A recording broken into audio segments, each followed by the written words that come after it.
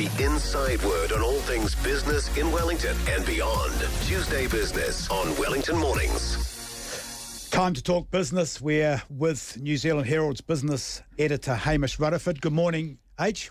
Morning, Nick. Nice to be back in the studio. Yeah, feels good to have you around. You don't mind me calling you H, do you? No. I thought otherwise I'm going to get a clip over the air. Okay, let's talk about the housing market. What are we seeing at the moment? Has the latest lockdown stopped or slowed the market or done anything to the market? Well, it's stopped sales for a bit. There's figures out from the Real Estate Institute of New Zealand this morning that says that Wellington recorded the lowest number of sales in an August month since 2010.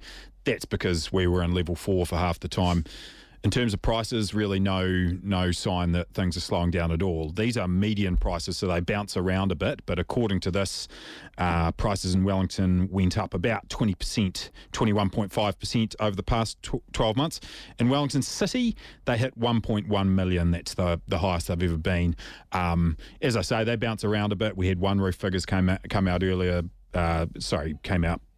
late last week, and they're saying the New Zealand market's gone up by about 30%. Wellington houses have doubled in price in 5 years. So all of the different measures that you're getting are more or less saying the same thing, that the housing market is red hot. What that means for an individual house, because no one owns the average house, it doesn't mean a lot, but your house is going up in value, and if you're struggling to buy a house, you're going to continue to struggle. And the figure that I heard that really made me sort of sit back and think about it was that if you were buying a house today from 12 months ago, that your deposit would have to be, on average, $50,000 more. Exactly. And so, wow. The idea that a struggling couple, they already had to get quite a big deposit together, and it's now another $50,000 on that. You can understand why people get pretty demoralised about that kind of thing.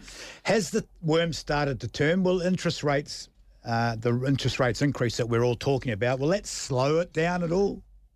Logic says it has to. I mean, of course, interest rates were meant to go up last month, and COVID put the kibosh on that. The Reserve Bank's still expected to raise interest rates. Interestingly, on a personal level, I just refixed my mortgage, and for the first time that I can remember, I'm not sure it's the only time, but the first time I can remember, I reset it at a higher rate than it had been the last time, and since I bought about 7 years ago.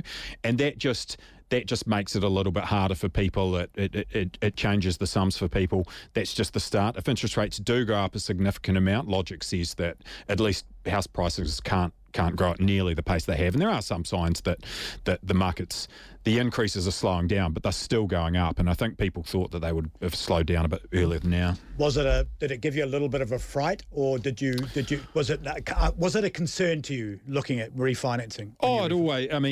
It just a little bit harder, and it's a little bit of a reminder that it's going to be another few bucks a week that you're paying in interest rather than principal. And so yes, it does cause you, and that's what interest rates are really designed to do. When they go up, it's meant to sort of say, okay, I've got to spend a little bit less, and that's what you do because you're not paying it off so quickly. Yeah, I thought I heard, it wasn't my idea, Ben, there was going to be some real haters when they hear me say this, but I heard on the radio a couple of days ago when I was driving home somewhere that someone suggested that they put investment property interest rates up.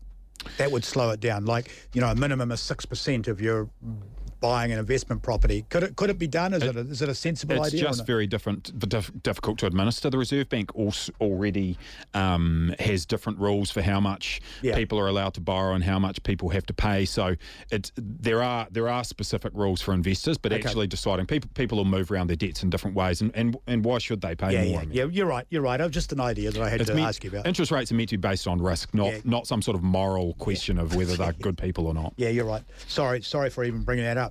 Lockdown has been extended for a week in Auckland, and that has triggered another round of wage subsidy. But not everybody's getting it this time. So what's the difference? Well, you have to prove, if you can get it if you can prove that your revenue was hit by 40% because of what's happening in Auckland. Now, for a business in Wellington, that's very difficult to do. So it's not. This latest round of the wage subsidy isn't only for businesses in Auckland, but they have to effectively prove that it's related to the lockdown in Auckland. So I don't know how a Wellington business will be able to prove that. But if we're in level 2 plus, and say, for instance, one of my bars can't open, surely that's because of the level. Well, they'll say it can open. It can't open, though, because you can't dance. Well, I mean... Yeah, do you reckon that they'll do it? I'm applying. I'm going to apply. But do you think that there's a resurgence payment that I think is still going on, but for the wage subs, well, give it a go, and I'll be very interested to see, because you're going to say it's not because people in Wellington can't dance, it's because of the Auckland lockdown, so it'll be interesting what they say. I got the idea that it was there to protect the whole of New Zealand if one area was in any level. And previously it has been, but this one is specifically about the impact directly coming from Auckland. Can you do anything about chest pains right now? I cannot, unfortunately. Well, that's amazing. Okay, you've taught me something. Coal, we talk about it every second time we talk. We certainly do. But it's something that really gets me going. I just don't like the idea of us importing second-rate cheap coal and burning it in New Zealand. It's just not right. Yeah, of course, the figures came out last week that the amount of coal imported to New Zealand in the 3 months to the end of June is the highest since 2008. That's not really a surprise, as we know.